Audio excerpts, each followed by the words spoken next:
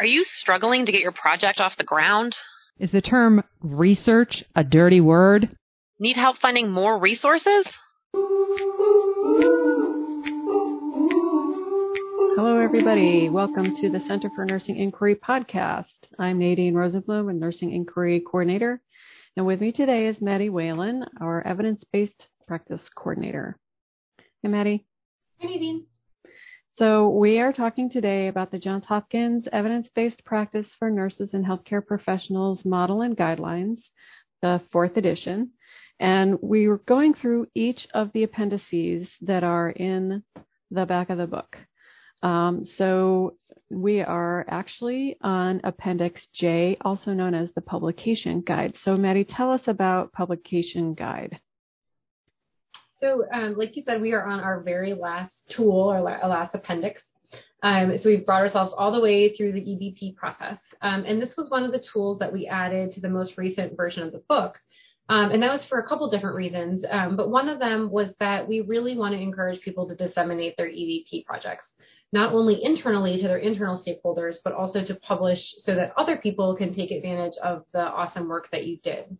So if you've done an amazing EBP and you publish it, not only might that have an impact on your organization, but if other people are able to read your EBP, they actually might be able to translate that to their setting. And so you could have an impact beyond just your department. You could have an impact in other hospitals across the country or even the world. So this tool is to help walk you through each of the components of a high quality EBP project and what needs to be included if you're starting to put it together for publication in a peer-reviewed journal.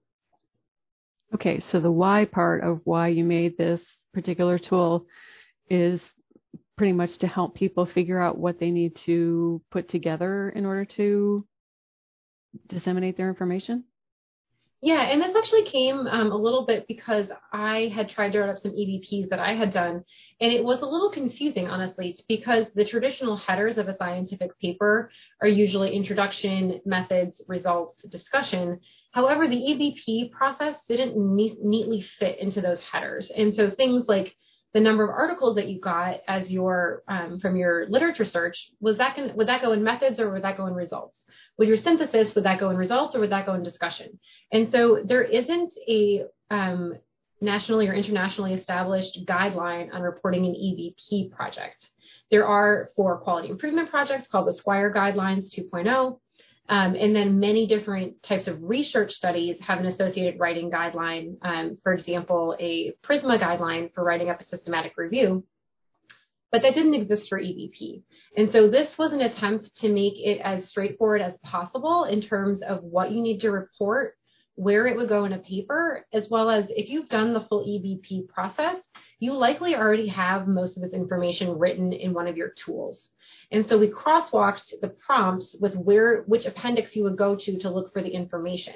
So if you filled out your Appendix B really well, your question development tool, you likely almost have your introduction to your paper completely written. And similarly, as you move through the rest of the prompts, you can go to your appendices and pull information that you've already done so you're not starting from scratch. Oh, I can see that now. I'm scrolling through the pages and it's really nicely laid out. It definitely shows you exactly what you need to put right exactly where, and it nearly writes it for you. Yeah, and this is also a great tool when you're working with a team. Most of the time, like we said, EBPs are done in teams, and so the writing ends up being done in teams. But especially people who are a little newer to writing, a lot of times people have a hard time keeping track of what's supposed to go where in a paper, and so you end up having people sort of bleeding into other sections.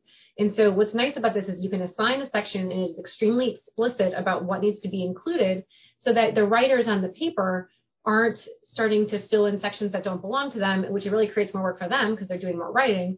And that ends up creating more work for the person at the end trying to put it all together because they're having to go back through and try and consolidate or delete things that don't need to be there. I can see that. This is really, it's pretty clear who needs to write what where. So that is excellent. So I do have a question though. Tell me more about the importance of dissemination. Why does anyone else really care to know what I discovered or my team discovered in our EBP process? So I know we had talked about this with our Appendix A, that decision tree about whether we need to do an EBP or not. And one of the decision points was, does a recent relevant high quality evidence synthesis exist? And that question, interestingly, you could be the answer to that question. If your team does a rigorous relevant evidence synthesis, someone might be able, in a different setting, might be able to say yes to that question, and they could potentially use your EBP to translate to their setting.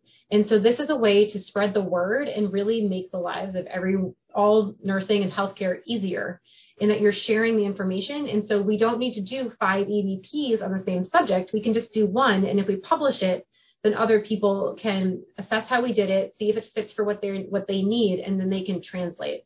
And so you're actually able to impact practice way beyond just inside your organization. That makes me feel very powerful. Exactly. Okay, great.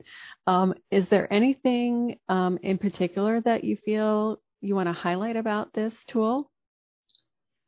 So I did just want to mention that we actually are working on making this a more formal process. We're designing a research study to be able to create writing guidelines that could actually eventually be posted on the clearinghouse for scholarly writing guidelines, which is called the Equator Network. If you ever want to look it up, if you're trying to write up a paper, it's a great place to go to see if a rubric already exists. Some people feel a little bit, I think, boxed in by this. They kind of want to be able to have more free-flowing ideas, and this is very prescriptive. But I know for myself, and I know a lot of other people, it's actually really helpful because it, again, almost functions as a checklist, a grading rubric, a template for what you need to put in, and you literally just need to follow the prompts. It has the overall header, it has the section, as well as some information in sort of a gray font or gray text that gives you even more information to describe what you should be putting in there. So read it carefully, and then if you're confused about, if you think maybe something should go one place versus another, you can read through the whole guide and say, oh, okay, now I see where this fits. So even if you're assigned a certain section, but you're getting a little bit confused about what you should or shouldn't include, feel free to look at the other sections, and that might tell you very clearly that the information you're thinking about including should actually belong somewhere else. Okay, that's great. I think it'll be really helpful to have a tool, a guide like that for people for writing, because, for quality improvement projects, we can use the Squire 2.0, and that definitely is a similar kind of, am I right, that this is a similar kind of idea for structuring your reporting? Exactly. So when we put this together, we did look at the Squire guidelines, we looked at the Prisma guidelines, the Cochrane guidelines, as well as an article that had been published about the components of a high quality EBP, and sort of pull all those things together to be able to put together something similar that sort of hit on all the high level components of other writing guidelines that apply for an EBP.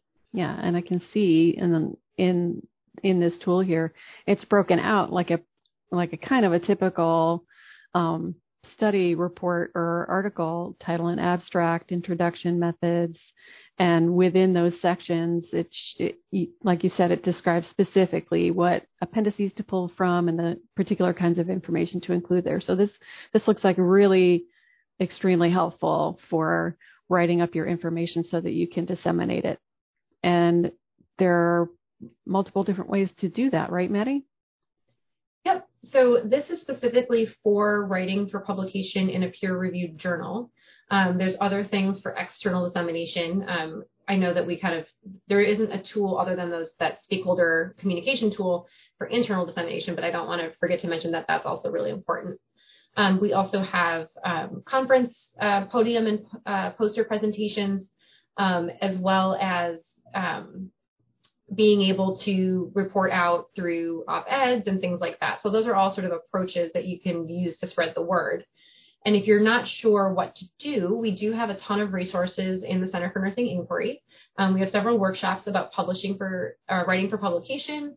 We have podcasts, videos, and tons of other resources that you can use if you would like to put something together for publication, either an EBP or anything else that you'd like to write about. Well, that's great information to have and to share. Thank you, Maddie.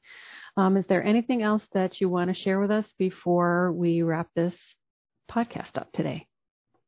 I just want to emphasize that I think that dissemination, even though because it is the last step, I think it gets forgotten about.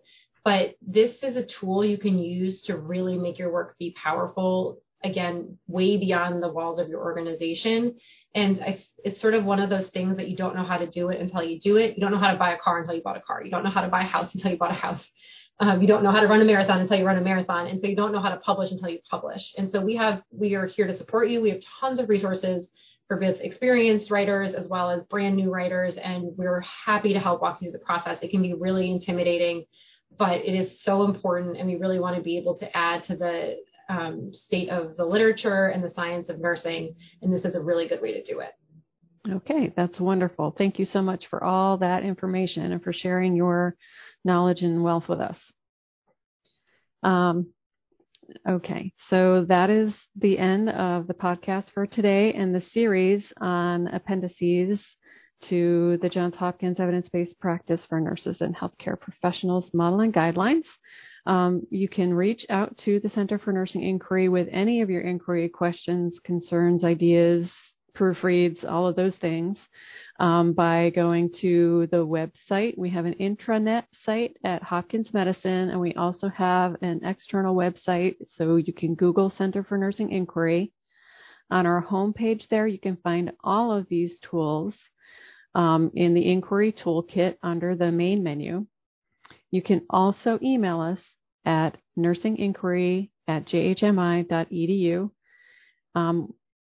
And we'll be happy to get in touch. So once again, goodbye, Maddie. Thanks for your help. Thanks, Nadine. And see you next time. Bye-bye.